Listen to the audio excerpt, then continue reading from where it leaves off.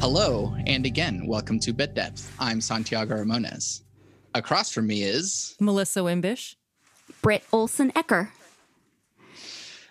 And I guess with your powers combined, you become... Outcalls. Yeah. Woo! I'm really glad to have you guys on. It's, your music is really, really cool and is doing something different. How would you describe, I know that genre is kind of BS anyways nowadays, but how would you describe your music? Oh, such a $1 million question for Outcalls. Yeah. We love to just write songs in so many different genres. We have that classical edge, pop, pretty much everything. Melissa, what else? My favorite description so far is cinematic. Yes, and I think cinematic. That totally, yeah. Cinematic is a definitely a nod to our background in performance, in stage performance, and everything we have created so far. When I think back to the conversations Britt and I have had while we're making these songs, and even the way we communicate with the musicians we work with, we're always setting some kind of stage. Scene. Yeah, a scene. Like, Yeah, here's yeah, what's yeah. happening. And that's just the way we communicate. And I'm sure a lot of other people communicate that way. Great. I'm not saying it's anything super original, but that's how our music. Yeah, I think that we about. see like the music video first sometimes, and then that informs the way we laid the tracks down in the studio. How did you guys get to know each other? How did this begin? Ooh, it all began many years ago. I mean, like 10 years ago now. I feel like we met each other.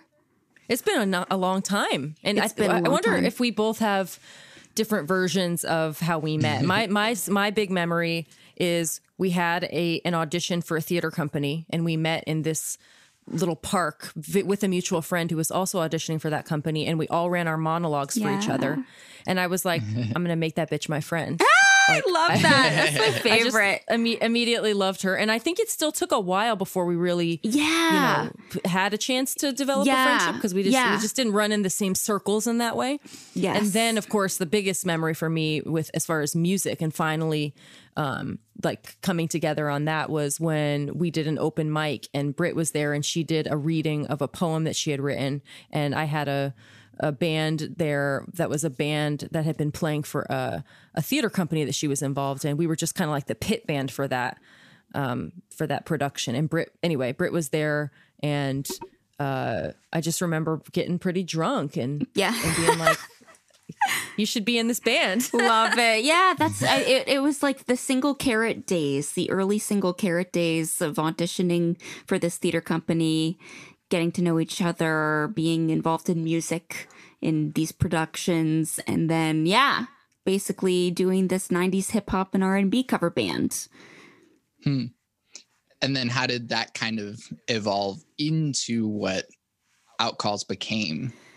Melissa started singing with Outcalls a few years before I joined. Right? I think it was a little over a year, maybe. Okay. Yeah. Right. Okay.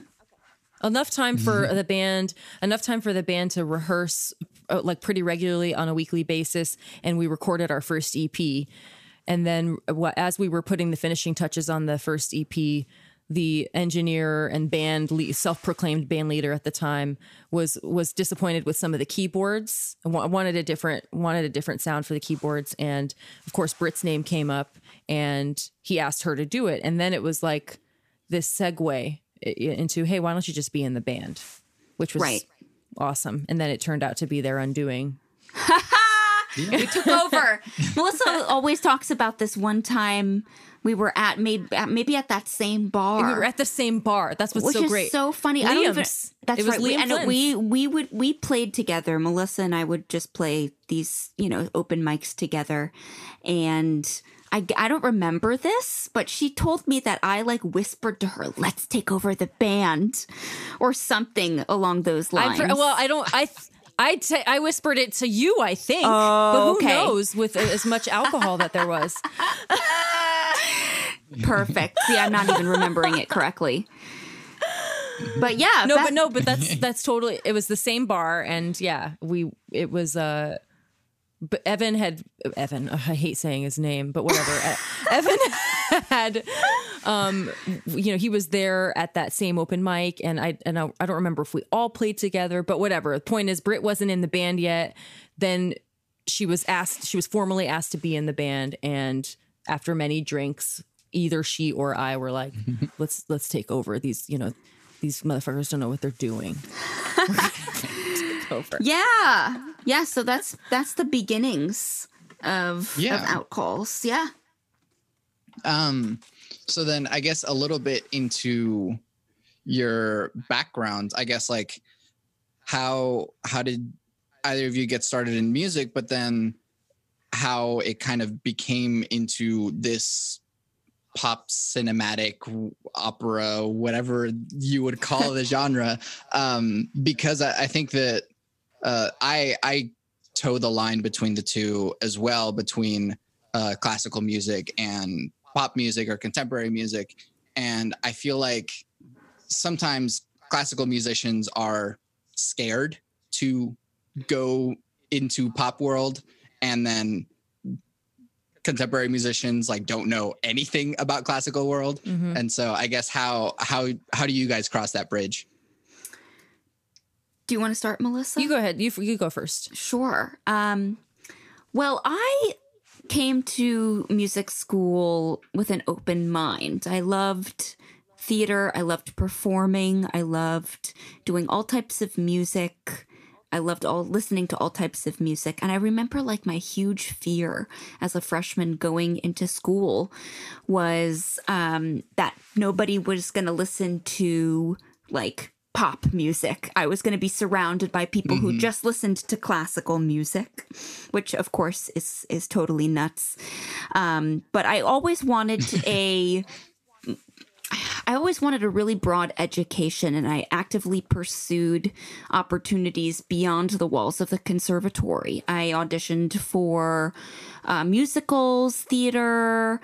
I sang. I studied jazz. I took lessons from the jazz teacher, and just wanted to give myself a really well-rounded education.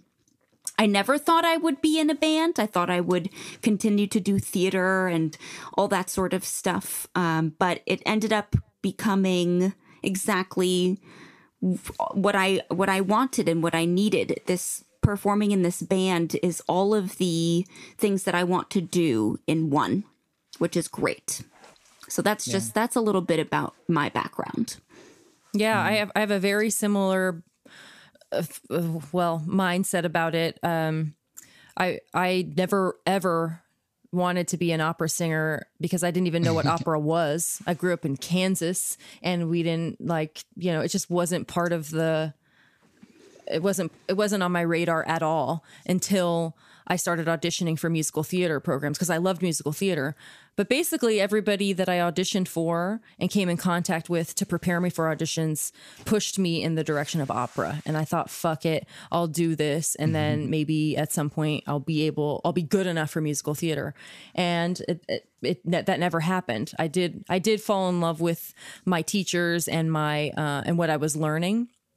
But much like Britt, I just never, I didn't know anything about opera. So here I am like in conservatory and everybody's referencing, oh, Lorenzo Di Figaro, and what role did you do in this? And I could never hang with those conversations. Same. That's funny. I don't think we've ever talked about that, but it's so true.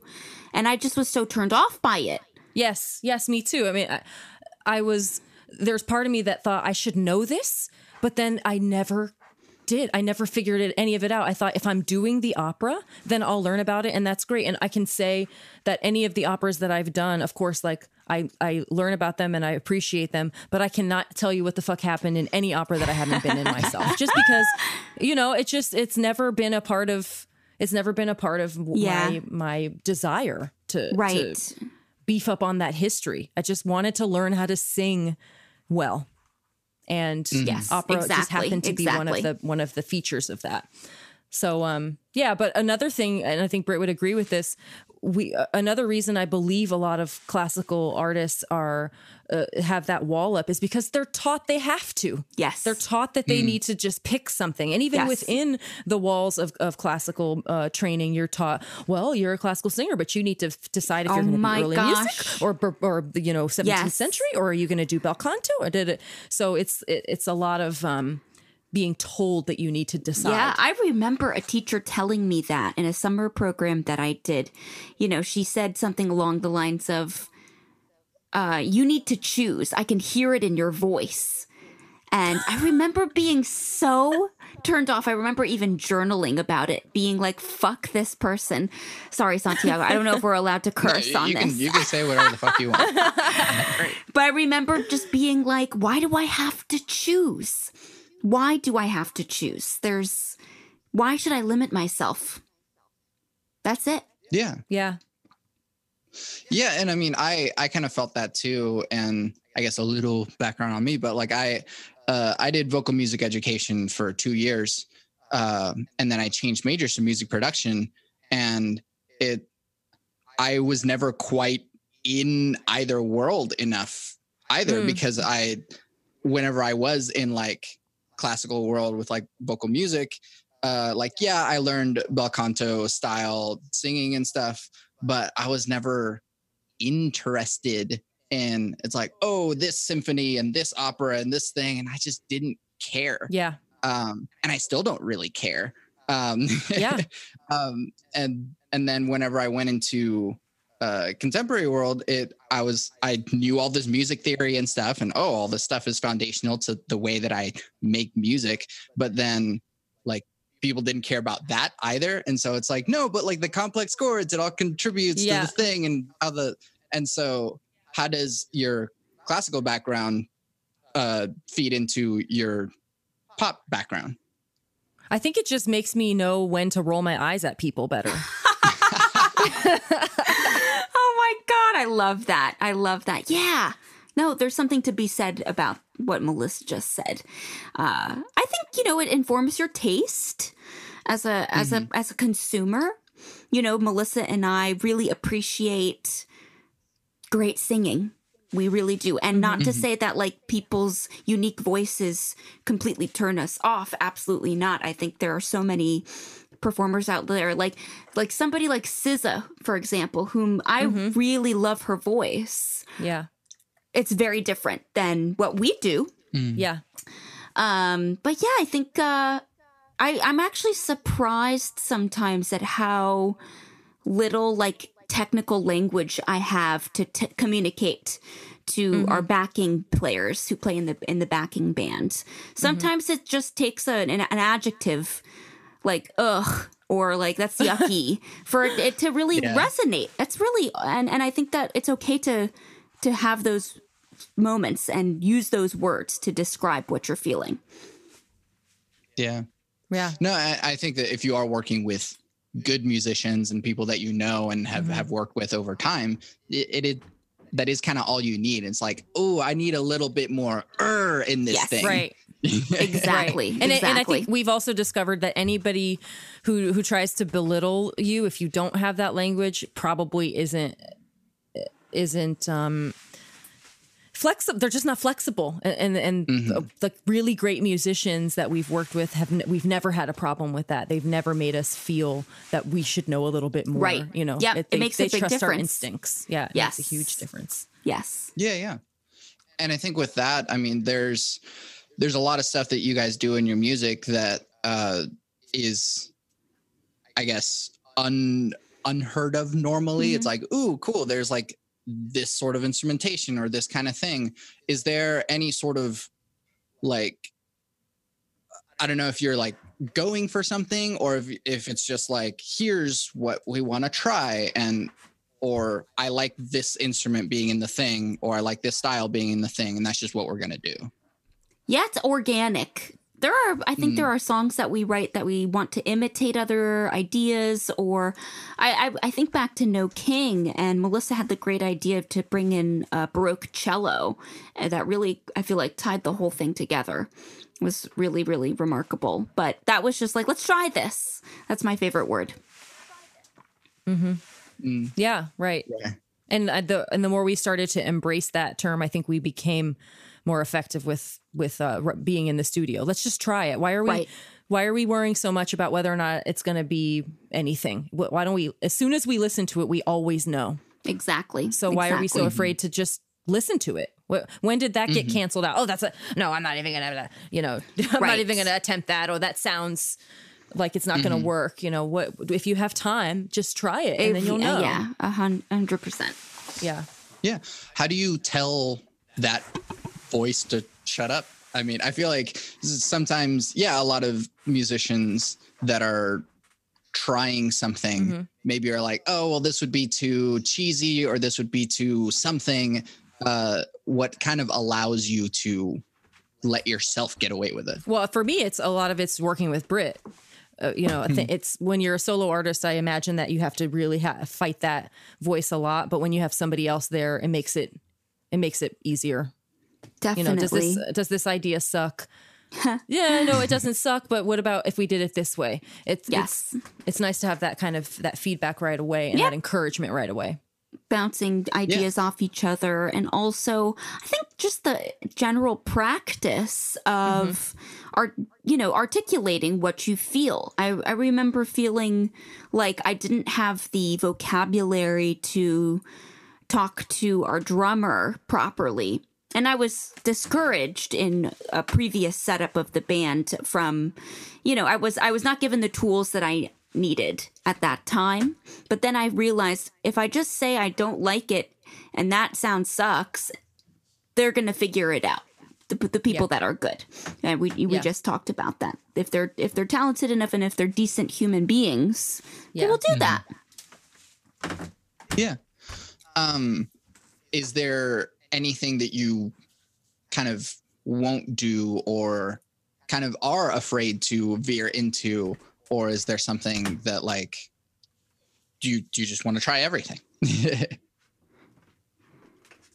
That's a good, well, I guess it depends on what. Yeah. Well, we've been thrown some curveballs though lately.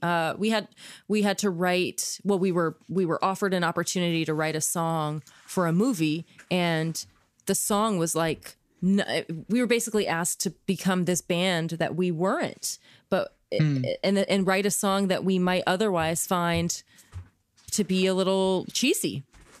But I think we ended up coming up with something that we really do like, even if it is so. I think what we have learned is that different from what you normally do or different from the sound that you have so far introduced people to does not mean cheesy. It just totally, you become adaptable, and if you're able to listen and process what your client needs, because sometimes it is that. It's like, hey, I'm hiring you to do this song. Do you want this opportunity to be featured in a film that millions of people are going to see? Or do you want to like not be cheesy? Which one would you like? So, again, some people might call it selling out, but I feel like we have learned what that actually means. We have learned what that means. And selling out usually means I'm too lazy to do this. Mm-hmm. Yeah, that's a challenge. Challenges are good, I think, and this was a unique opportunity too, because we had a client who had lots of feedback. And so when it's just us, we're like, that's great. We love it. And I remember recording the first iteration of the song and everything was wrong. All right. And we had, we were paying for studio time. We were not in the studio at that point. And then we had to re-record everything. I was in a different state. It was last summer. It was just totally nuts. But you know what? It was a really good exercise. And in most cases, the producer or the director or whomever is in the room with you, giving you real-time feedback. This was a time difference. He was in Los Angeles. We were on the East Coast, and it was very difficult for that reason. But again, very good challenge. and we did a great job. Yeah. Yeah. How can you tell when something is wrong? I feel like a lot of times, and I say this a lot, but a lot of times in the creation process and the recording process, it's a lot of chiseling away at the marble that isn't the statue. Totally. How do you kind of identify what isn't the statue? Just doesn't feel right. There's something so basic about the feeling that you're getting when you're listening to something. And I don't know. It's beyond that. It's hard to describe, but you just have that feeling of we either need more, we need less, or it's completely off. It's not, I don't think anything we've ever written or workshopped is bad, but there's like a fine tuning, and it's like ingredients in a dish that have to be very like precise. Yeah. What is your songwriting process? Ooh. Melissa, you want to? It's so... If there is one. It's like, there isn't one. There isn't one. Yeah. We just, and especially now, we're, with not being able to be together and, all of that, all of the complications that come along with having to do all these things remotely. I'm seeing even more now. Basically, our process is we focus on a story or an idea, or like maybe one of us gets a hook in our head or a progression in our head, and then we share it with the other one when and if we feel like we're excited about it individually, and then we build from there. And the process can vary, if it depends on if we have time together. It depends on if we have musicians around. It depends on if I write lyrics without taking fucking 4 months to write them. Like it's just a mixed bag depending on our situation. Like our latest single that we released, Mother, that was one of the first songs where we were like, we have this much time to write this. Actually, that's not true. We've had time constraints before, but this was like, we had 2 days because this was the only amount of time we had with the producer. And that was our first time being in that situation. So what we ended up recording, we sat on for months. I mean, close to a year before we ended up getting it mixed again. I think the meeting, I need to go to another. Do I need to click another link to get to that? Oh no! What it just told me was, hey, we just got rid of the time limit. The limit. Love it. Nice. Very cool. They must have heard all this amazing content. Yeah, they're listening. They're listening. But anyway, just to wrap up that anecdote, it was that was our first experience. Having this much time, we recorded this much shit, and there was little doctoring of that original material that we could do. So then when we came back to it, I don't know, about a year later, we did re-record some things. But then after all of that, we ended up going back to that original track that we had recorded, on that time constraint, and just got somebody who we really trusted to mix it properly, and released a great track. So, but that was unlike anything we had done before. So I think again, it really depends. Britt, do you want to make sense of what I just said? You make complete sense. Yeah, it's all over the place. I mean, I would say my style, I primarily start musically. Melissa is a very good writer and a very great poet, and I consider myself to be not that way. So I'm like, I'm just going to let her do it. And we both create vocal lines, and we both create music and have ideas, and sometimes we mash the two musical ideas together. But I always start at the piano. I always start pounding out some chords, and then we'll just take a, voice memo recording, send it to Melissa, and tell her, oh, I want to write a song about this. Or if she says, oh, this is a song about blank. And so, but we take a long time sometimes, unless we're under time constraints, which is such an interesting thing. If we're given like 2 weeks, oh man, we have a hit for sure.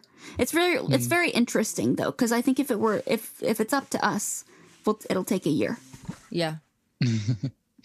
Yeah, that's a funny thing that always seems to happen is that like there's a pendulum of like caring too much and not caring at all. And it's if you have a time constraint that's just like, well, here, write a song in a day, do it. And then you just like go for it. And then by the end of it, you're like, this is really cool. I like that. Yes. Or there's the other time constraint, which is like, I've been working on this magnum opus for my entire life and this is exactly what it needs to be.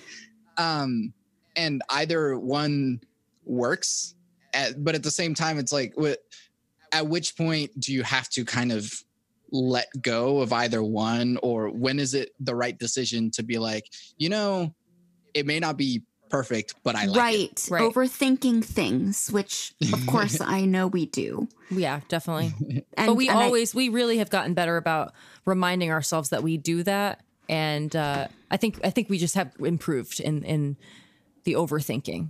Definitely. Yeah, not letting it hold us back as much. Mm-hmm. Yeah. Is there common themes that you guys write about? Oh, yeah. Yeah. Taking down the patriarchy. Basically, I feel like that's most of it. I mean, relationships. Mm-hmm. What else? Just, how we feel about things. But I think we embrace our weirdness in the way we communicate how we feel. Yes. And try not to we want people to understand us, but we also leave a lot up to our audience to figure out, like, right. Assume your audience is smart, assume your audience is capable of feeling, and assume that you don't have to explain everything. I remember getting that direction from a director. Like, you don't have to explain everything to the audience with your face. Like, they get it. So remembering that when we're writing and performing. Yes. Yeah. Is there kind of a style that you lean into? I feel like some people might lean more, here's a direct story that I'm telling, or sometimes it's like, here's just a tone poem, and you figure out what the heck this thing means, this mixture of words. Yeah. Gosh, yeah. I feel like sometimes we have specific stories. I think No King centers around our experience as women in a band and women in the world. Then we have Stay, which is about a very specific relationship. And, that I remember singing that song the first time, and this person who we sang about, he was right there staring at us in the front row, which was really fun, of course. Yeah. And then there's Cold Blood, which is like this crazy, like, death poem that takes place in like Antarctica or something. Yeah. So yeah, again, we like to embrace our weirdness. It's really fun. Yeah.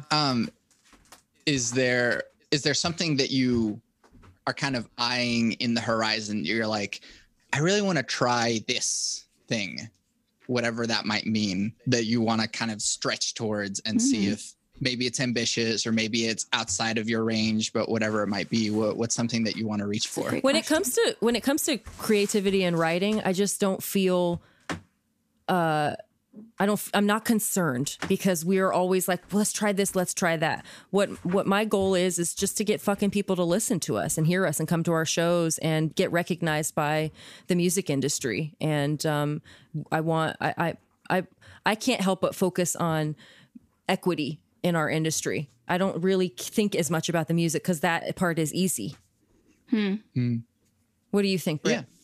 Yeah, that's absolutely accurate. Totally. There are elements of like arranging songs that I'd love to try, but holistically overall, I just try not to overthink too much about that stuff.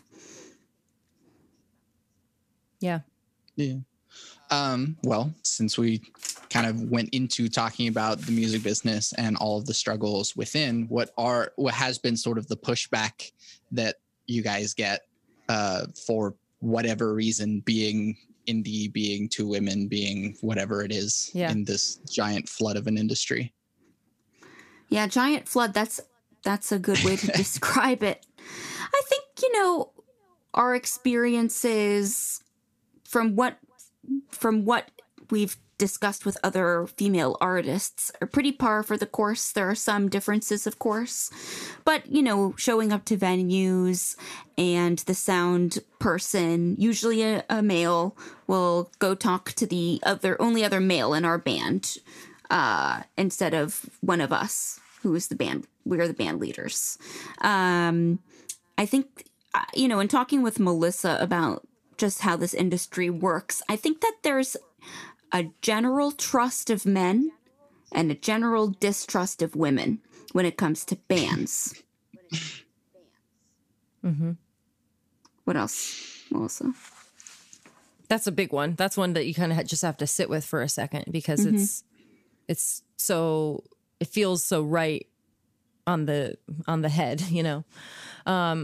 well, another, just something that comes to mind while we're talking about this, which might shed light on what I'm feeling. We put together a show in Baltimore, and we got a lot of pushback because we insisted on the bill being diverse, reflective, diverse as far as, gender, race, etc. All of the others in our industry, we always try to contribute to uplifting those artists because we know how that feels. And I bring this up to say that it was not easy. We were met with a lot of pushback, and we were met with, oh, here's why you shouldn't do that. And here's why you should program this band of all white men, because they have this draw, and it always comes back to draw. Yeah. And of course we understand, like, venues have their bottom line. We get all that. I don't need the numbers, but the fact is, like, who is willing to do the work? And that means maybe taking a little bit of a hit with your drink sales or your, admission for one night because you want to uplift these artists in your community. So those days are fucking over, though. I think we're we're seeing some sort of wave coming through, obviously, with what's going on in this country and in this world. And that is, first of all, it was never acceptable. Yeah. But now that shit is never going to be acceptable again. Yeah. And I think that people, instead of shirking away from calling people out, are going to sing it from the hilltops, whatever that freaking phrase is probably inaccurate, but we're going to hold people accountable now, because even in 2020 that was still the case. I did a screenshot months ago before things were going down with cancellations. I did a screenshot of 2 prominent venues here in Baltimore. I did a screenshot of all of the shows they had coming up. And I don't have to, tell you what my results showed. Very little representation. And of course, now that shit's going down and people are posting their, I stand with Black Lives, I support equality, but I decided, okay, let me just go ahead and troll these motherfuckers for a second. And I put up all the screenshots and said, thank you for your statement. It really means a lot that you stand with Black Lives. But I just want to show you these to remind you that, like, you got to do better. No response. None. Oh, really? No response? No response. Wow. Very interesting. I'm not surprised. A radio station put up they never said anything explicit like we stand with Black Lives because they're cowards, but they did put up something that was, we're going to play the music of Motown like today because we're going to support these voices or something like that. Something very benign. And I wrote, how about playing on their Instagram or something? How about playing the music of local artists now, local artists of color now who are making music and supporting those musicians? Are you going to do something like that? And they just responded, yes. Which is great. I mean, great. You answered the question, but fuck off, Oh my gosh, I love it. I really do hope those days are over. And I hope that, I hope it still feels a little scary to stand up to those people, but I hope that fades. Yeah. I was reflecting on that. Go ahead, Santiago. We've been talking a lot. Oh, well, I mean, I think that I do also hope very much that those days are over, but at the same time, it's like every time that we think we make progress, we find ourselves very complacent Yes. after the fact and kind of fall right back into this pattern of like, oh, well, yeah, I mean, these are the popular things and these are the people who get the money and these are the people who get the listens and all this stuff. Right. How, I guess it's just this weird self-fulfilling prophecy that like we all, I don't know, are convinced that yeah, well, this is the music that'll go and this isn't the music. How do we kind of fight that other than just kind of like calling people out, right. which is successful in its own right. But then it's also like, how do you kind of make the rest of it good by itself, not even having to be like, oh, well, this is diverse. Right. So listen to, but just like, this is good. So listen to it. Yeah.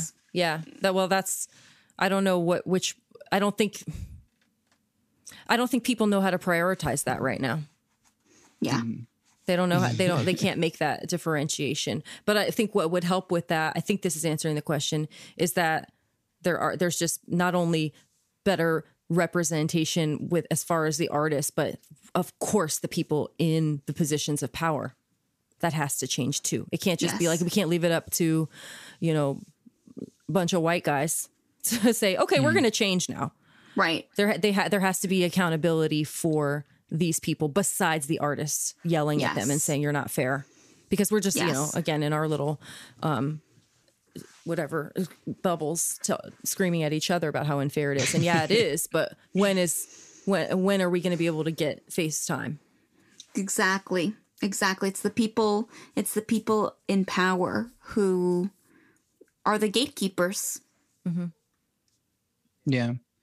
And at the same time, we are also in power. We are many people. That is very true. We're capable of pushing back. I think that's something that is underestimated, the fact that like we just have the numbers. Mm-hmm. No, you're absolutely right. You're absolutely right about that. I tend to forget that. So it's good to be reminded. Yeah. But it is like I lost my train of thought. Someone else that's easy to do when we're talking about all this stuff. I understand. Oh my gosh. Totally.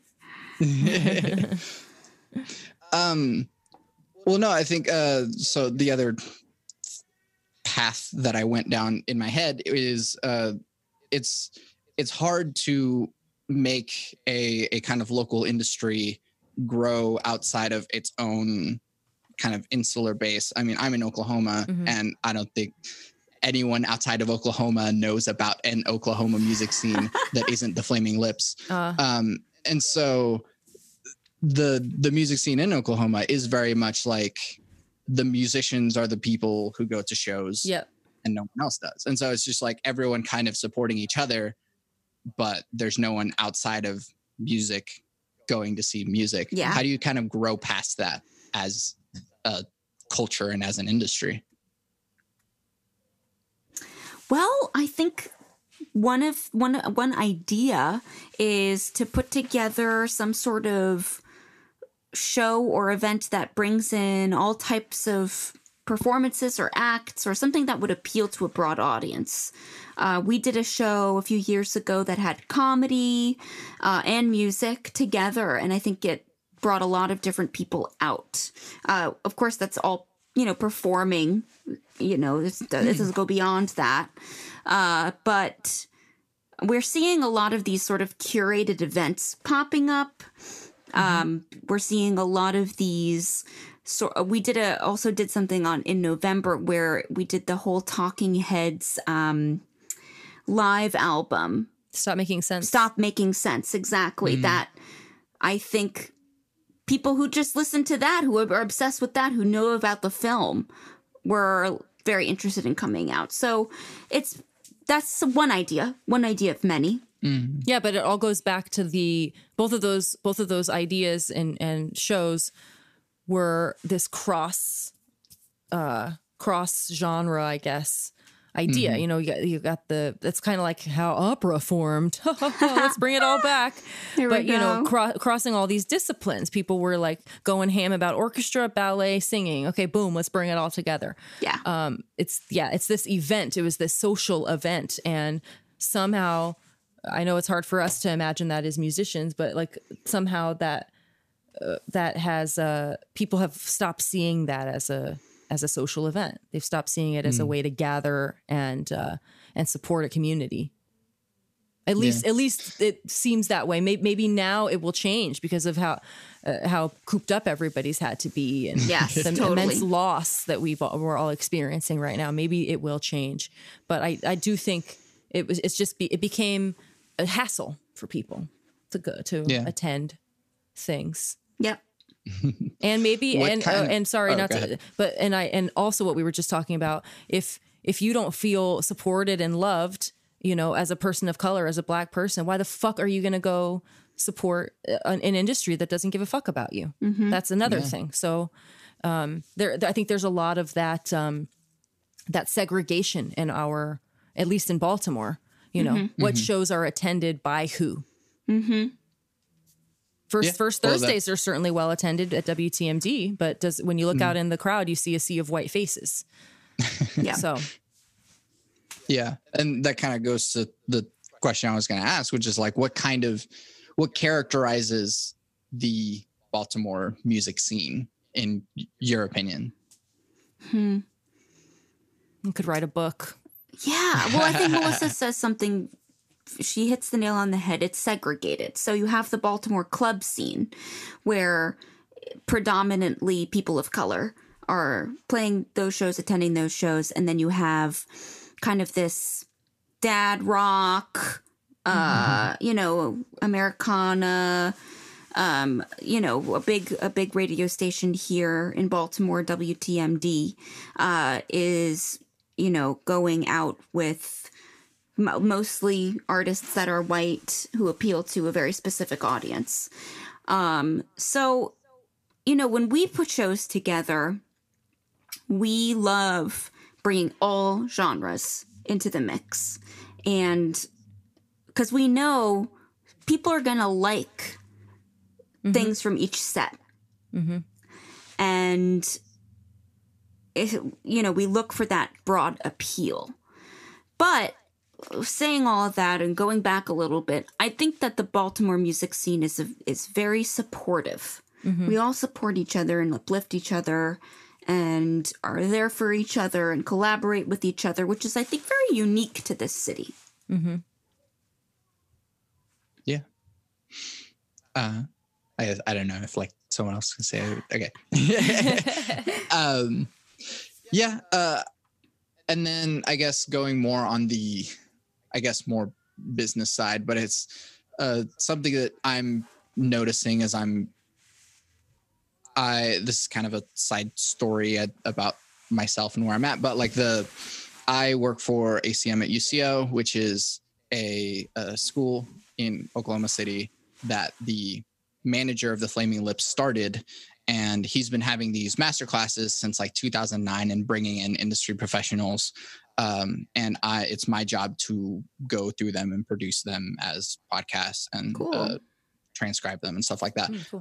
And what I'm kind of noticing as a pattern is that like there are musicians who are just really good musicians in general. And like that is kind of what catapults them to their success. But a lot of times it is a huge combination of like management and record label and knowing the right people and all this sort of stuff. What sort of, in your guys' opinion, contributes to an artist's success? I think a lot of what Britt was just talking about with supporting your community of artists, I think is pretty integral to artist success. And I could be saying something totally naive right now, but I believe that lifting up other artists and learning from other artists and building up your community is so important. Yeah, I think a lot of it is who you know, less what you know, and just networking like crazy. and just meeting everybody you can and doing whatever you can to just put yourself out there and attend shows and listen to other artists that you may not listen to normally and connect with them on social or send them an email. Yeah, which is, basically uplifting however you can. Mm-hmm. Yeah. Learning from what them, even if you're like, fuck this, what is this shit? But everybody else likes it. Like if I've learned anything in the last few years, it's that just because I think it's bullshit, who is the fool? Me thinking it's bullshit or everybody else who loves it? I've got to recognize, even if I don't particularly care for an artist's music, I've got to recognize and respect what they've accomplished. Yes. Right. So, remembering that and like some degree, just always being open to learning from your colleagues. Unless they're assholes. And it's so obvious. And when they're assholes, yes, bring on the hate. Let's bring it on. Talk that shit. Yeah. Dang it, I had a train of thought and then I lost it again. Which is good because I mean it just means that I'm interested in what you're saying rather than trying to find other things to say. But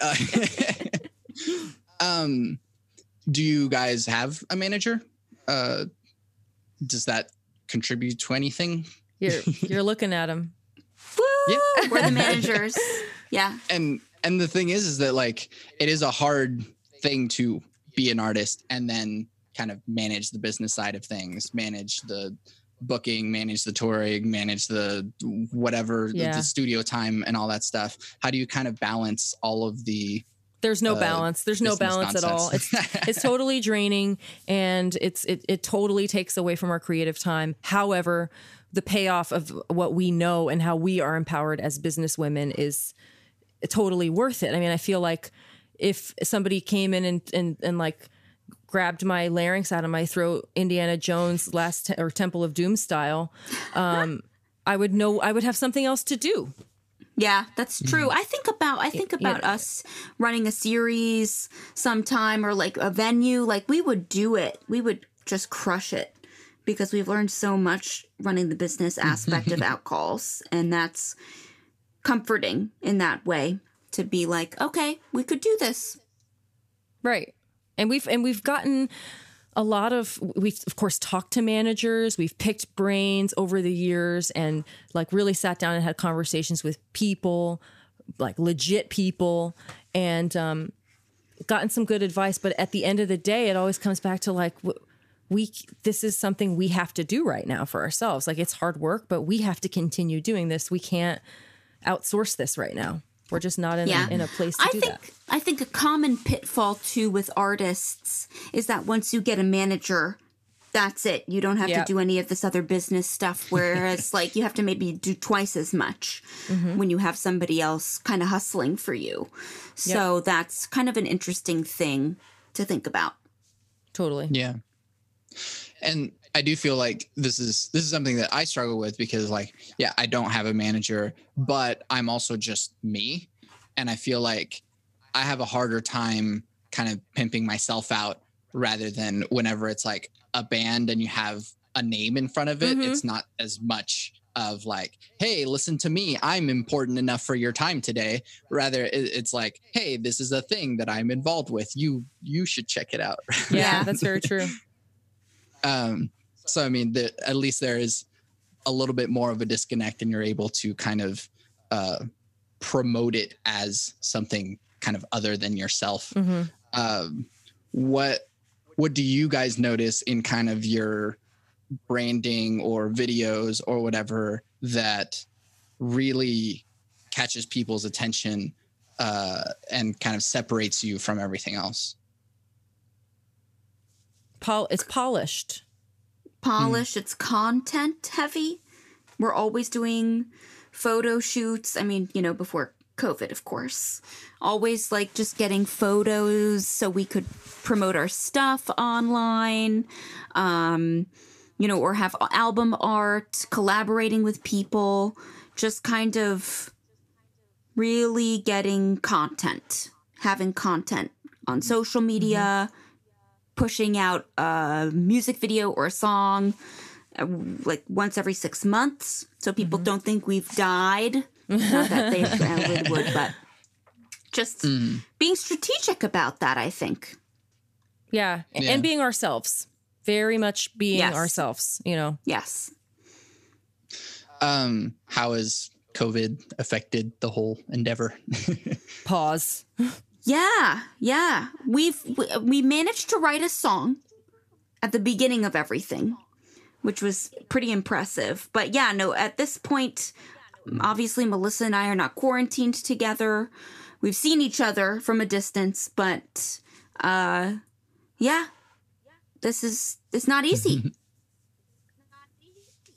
Yeah. It's kind of funny because we think that like, oh, we're just stuck inside. We just get to do all the things that we've been meaning to do. And it's like, fuck that. Sometimes we don't. Right.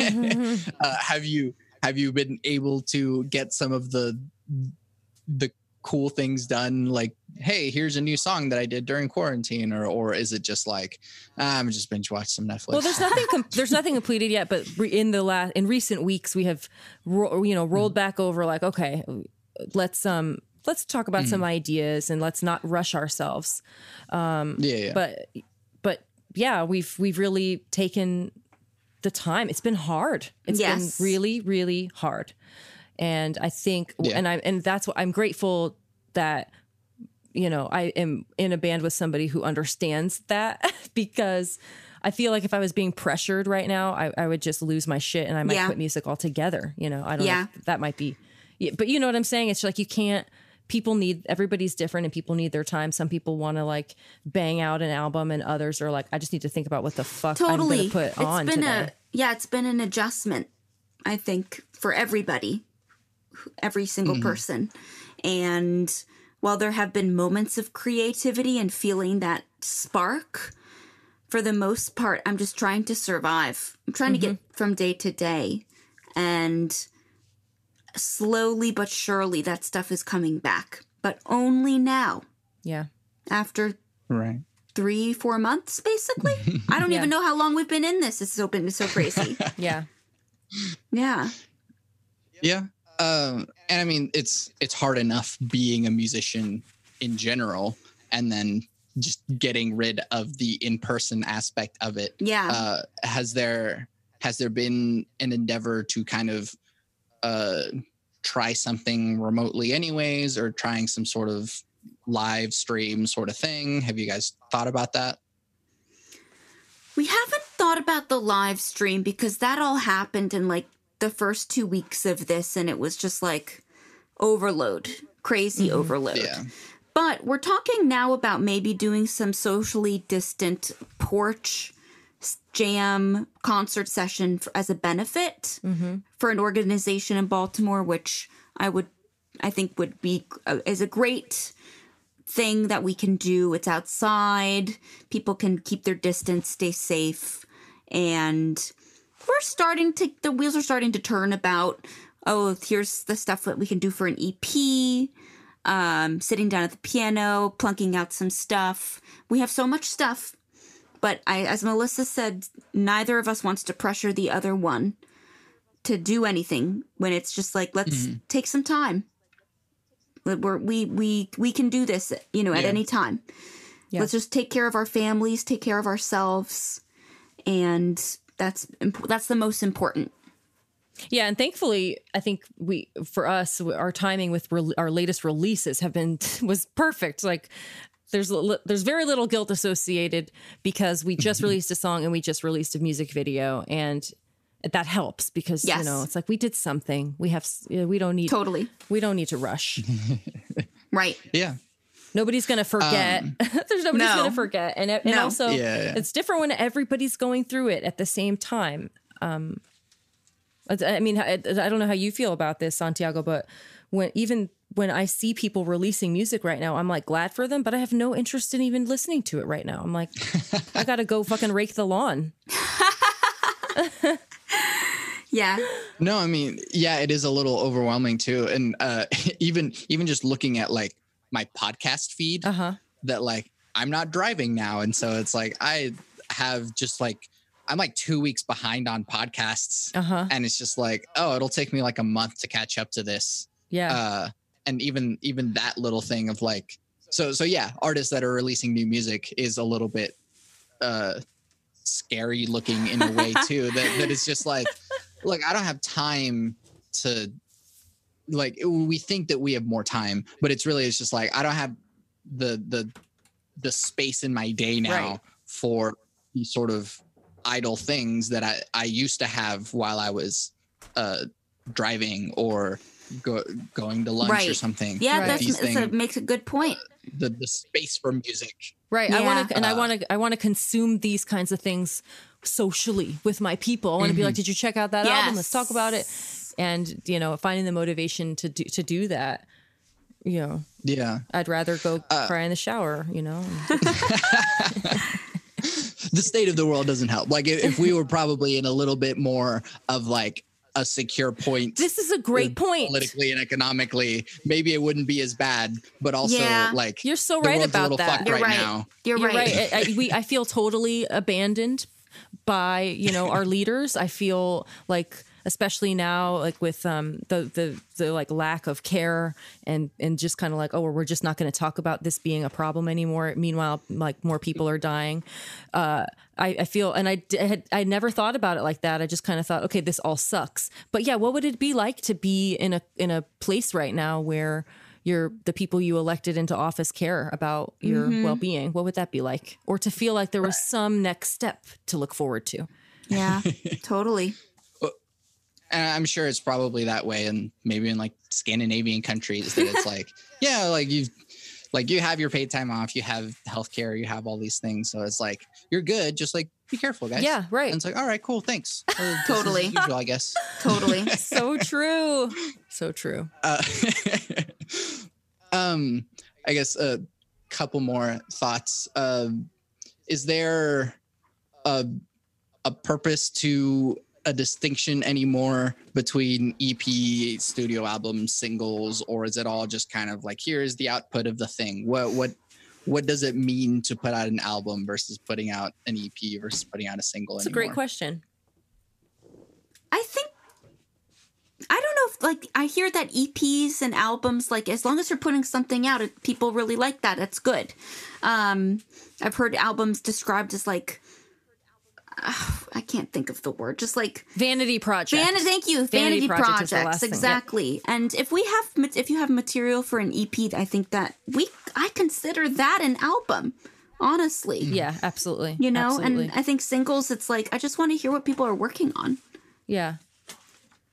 Yeah. Yeah, I think it's a good question, but it goes back to like where the industry is right now and streaming versus people buying physical things. I mean, it's just buying physical media right now has become more of a thing of the past. I mean, with the exception of vinyl, I suppose, but overall, you know, people are consuming stuff on Spotify. They're consuming singles. Yes. So I think to stay afloat, depending on where you are as a band, you know, but to stay afloat and to stay relevant, of course, the strategy of releasing singles is fine. It's totally fine. Releasing an album, fine. But when you think about the cost, artists like us, we can't afford to put out an album. Yeah. So true. Yeah. It's just whatever your strategy is. If you got the money to put out an album, why not? But otherwise, like how are your materials better used? Can you, like, we have to space shit out because that's just where we're at right now. Yeah. Has the medium change of like people not consuming albums and people streaming everything, has that changed your creative output in sort of how you approach the output of, well, instead of doing a whole album, which people won't consume over time and it'll be less profitable or whatever that might mean, has your approach changed based on the medium? I don't think so. I think if anything, I just feel less pressure. How has Baltimore reacted to COVID differently? Because like I was just saying, Oklahoma doesn't really seem to care about COVID.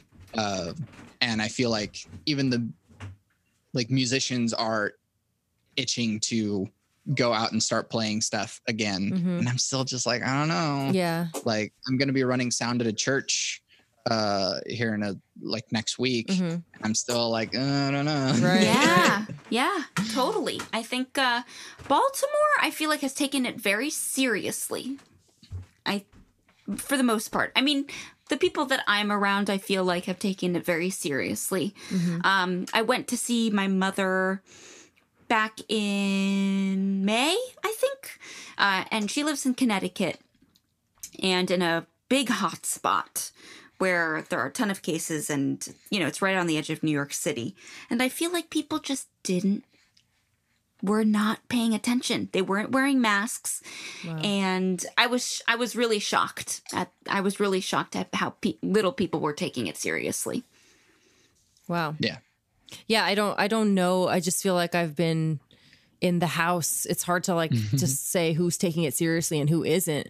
But I agree with Britt. I think, when at least the outings that I have made with going to the grocery store or, I have a church job that I still go to on Sunday mornings because it's live streaming and I'm the only one in the sanctuary. The organ player's in the loft, so we have no contact. And, I had noticed that there were some people getting pretty close that didn't seem to be distancing, like the people up on the altar.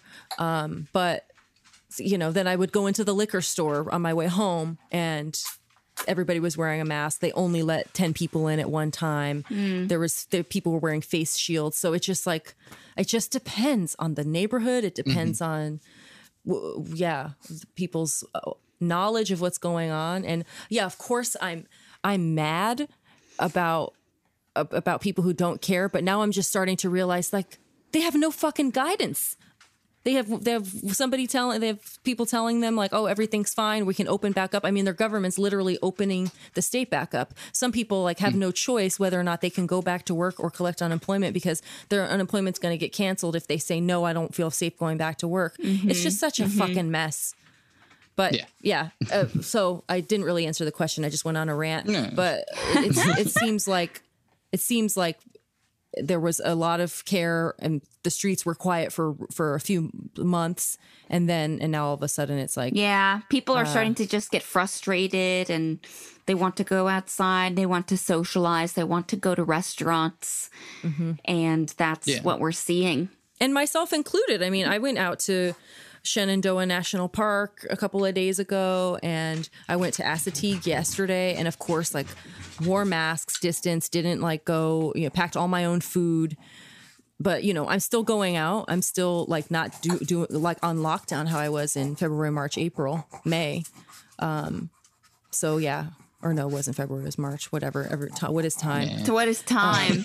But yeah, it's the other aspect of that is how can we safely go back to what we're doing? So it's I want to respect people making the decision to go do things as long as they do them safely. But what about people who are just going about, business as usual, mixed in with those people who are trying to be safe? It's everybody's still at risk when you do that. Yeah. And I mean, here in Oklahoma, I see the proportion of people wearing masks to people not wearing masks is you rarely see people wearing masks, which is scary. And I don't know, me being a singer, you guys being a singer, it's hey, I would like to keep my lungs for a while. Yeah. How about that? So I mean, it is a little bit scarier, but I don't know, maybe just over time people are just gonna disregard it even without the vaccine and be it'll be fine. Yeah. Well, right, because when you don't get it or you don't think you have it, then you maybe you just have this feeling of immunity. I don't know. I don't know how to explain it, but I know I feel shamed if I forget my mask and I'm exactly. I feel fuck. I'm digging in the car to see what donation bag I have that might have a T-shirt I can throw around my face. I just feel too ashamed. So I don't know. I don't know. It's definitely the opposite here. It you are in the minority if you're wearing a mask. It's like, Wow. oh, that person's wearing a mask. So it's like it feels the opposite direction here in that I feel weird wearing a mask. Wow. Yeah, very Wow. interesting. So I mean, so it goes. I mean, it's not like Oklahoma's very high on the totem pole for like education and all that stuff. So like, Well, I wonder how it's going to affect. I wonder what's the first show going to be like? Right. When and what is it going to be like? Is it going to be outside? Are we going to be feeling nervous? Are we going to feel pressure to do it? Yeah. my guess would be that it would be churches first, because that's how they get all their money anyways. Yeah. They want all these old people to be here in person, giving them money, because they don't know how to use whatever electronic forms of tithing or whatever. They don't want to give the computer their card. And so churches do need to, I feel like they're feeling the most pressure from this, because it is literally an entire economic model that is based around people gathering in a space. Yeah. And so, and that also involves music. And so, a church that I run sound for is already trying to, they're going to do some live streaming type stuff, but then not that much farther out afterwards, they're going to start opening it up. So, and they kind of have to. Yeah. And so I think that probably bars and clubs and venues are going to start feeling that too. And I think the pressure economically is probably going to be far greater than the fear. And so it's like, yeah, I get sick and I'll be out for a month, but like at least I'll have like my job afterwards or something. Yeah. But if you go bankrupt now, you're bankrupt forever. So like, yeah. I feel like now I'm rambling. So No, it's totally fine. I am too. It's hard not to. To end at least this podcast. Where can we find you and your things, either as Outcalls or individually? You can go to outcallsband.com. Don't type in Outcalls in a Google search. You might find something that you weren't expecting. And we have links to all our social on our website, and places to listen to the music, places to purchase the music. Outcalls.bandcamp.com is where you can buy a bunch of merchandise and our music as well. Yes, we have great merch, great T-shirts, buttons and things like that. Pay for Fun music stuff. Yes. Yeah, also that. And then I guess you guys individually have your own lives outside of Outcalls. So if you want to promote those things too. Sure. You can go to BrittOlsenEcker.com. Bet you don't know how to spell that because I have 7 million names. But it's BrittOlsenEcker.com. How do you remember how to spell your name? I have to practice it. Yeah, and I'm at melissawimbish.com. Everything, of course, of mine has been canceled, like as far as classical stuff. But there is a possibility I'll be performing with the BSO in November if that's still on. Woohoo! So we'll see. Yeah, I hope so. And that's all of our music is on Spotify as well. If you want to take a listen to that. Yeah. Maybe some composers need to write like more like 1 to 2 people operas. Yes, totally. That'll help. So it's just like, Well, all right, cool. Let's just have one person on stage and we'll just stream it or something. The one tweet that I noticed recently was like that I've seen a few times pop up is, what are all the mono dramas for singers? Like, please leave a list here. I'm seeing that pop up more. Yeah. So okay. That's cool. Yeah. That's cool. Yeah. But yeah, thank you guys for doing this with me. It's been a lot of fun. Yeah, thank you. Yeah, thank you for having us. It's been great to talk to you. You can find everything that I do on my website, SantiagoRamones.com. I make music. I have an album coming out on August 8th. It is called Bloom. It will be streaming everywhere. The weeks leading up to the album's release, Bit Depth will be daily, which means that I will be breaking down every track on Bloom like a song exploder type thing, and you get to listen to the whole album before it's even released. But once it is released, you can stream it everywhere on Spotify, Apple Music, and all of the like. But if you buy it on Bandcamp, there is some bonus content there for you, so you have things to enjoy beyond just the music. I also make music with Power Cycle, an experimental electronic trio. We will have an EP and an album coming out later this year. That is a lot of stuff, and we're not even in the same state anymore. Isn't that neat? But for right now, you can listen to, stream, download, whatever, our album Too Many Damn Cables. It is completely improvised. Those other 2 pieces of content that will also be coming out this year are also completely improvised. I'm sensing a pattern here, but check that out. You can also download this podcast anywhere you can find great podcasts. You can leave comments, reviews, let me know what you think, and I'm excited to show you who else has been on this podcast recently. I always end the podcast with my 3 things. They shape my life philosophy. Those 3 things are: love never fails, it's going to be okay, I might be wrong.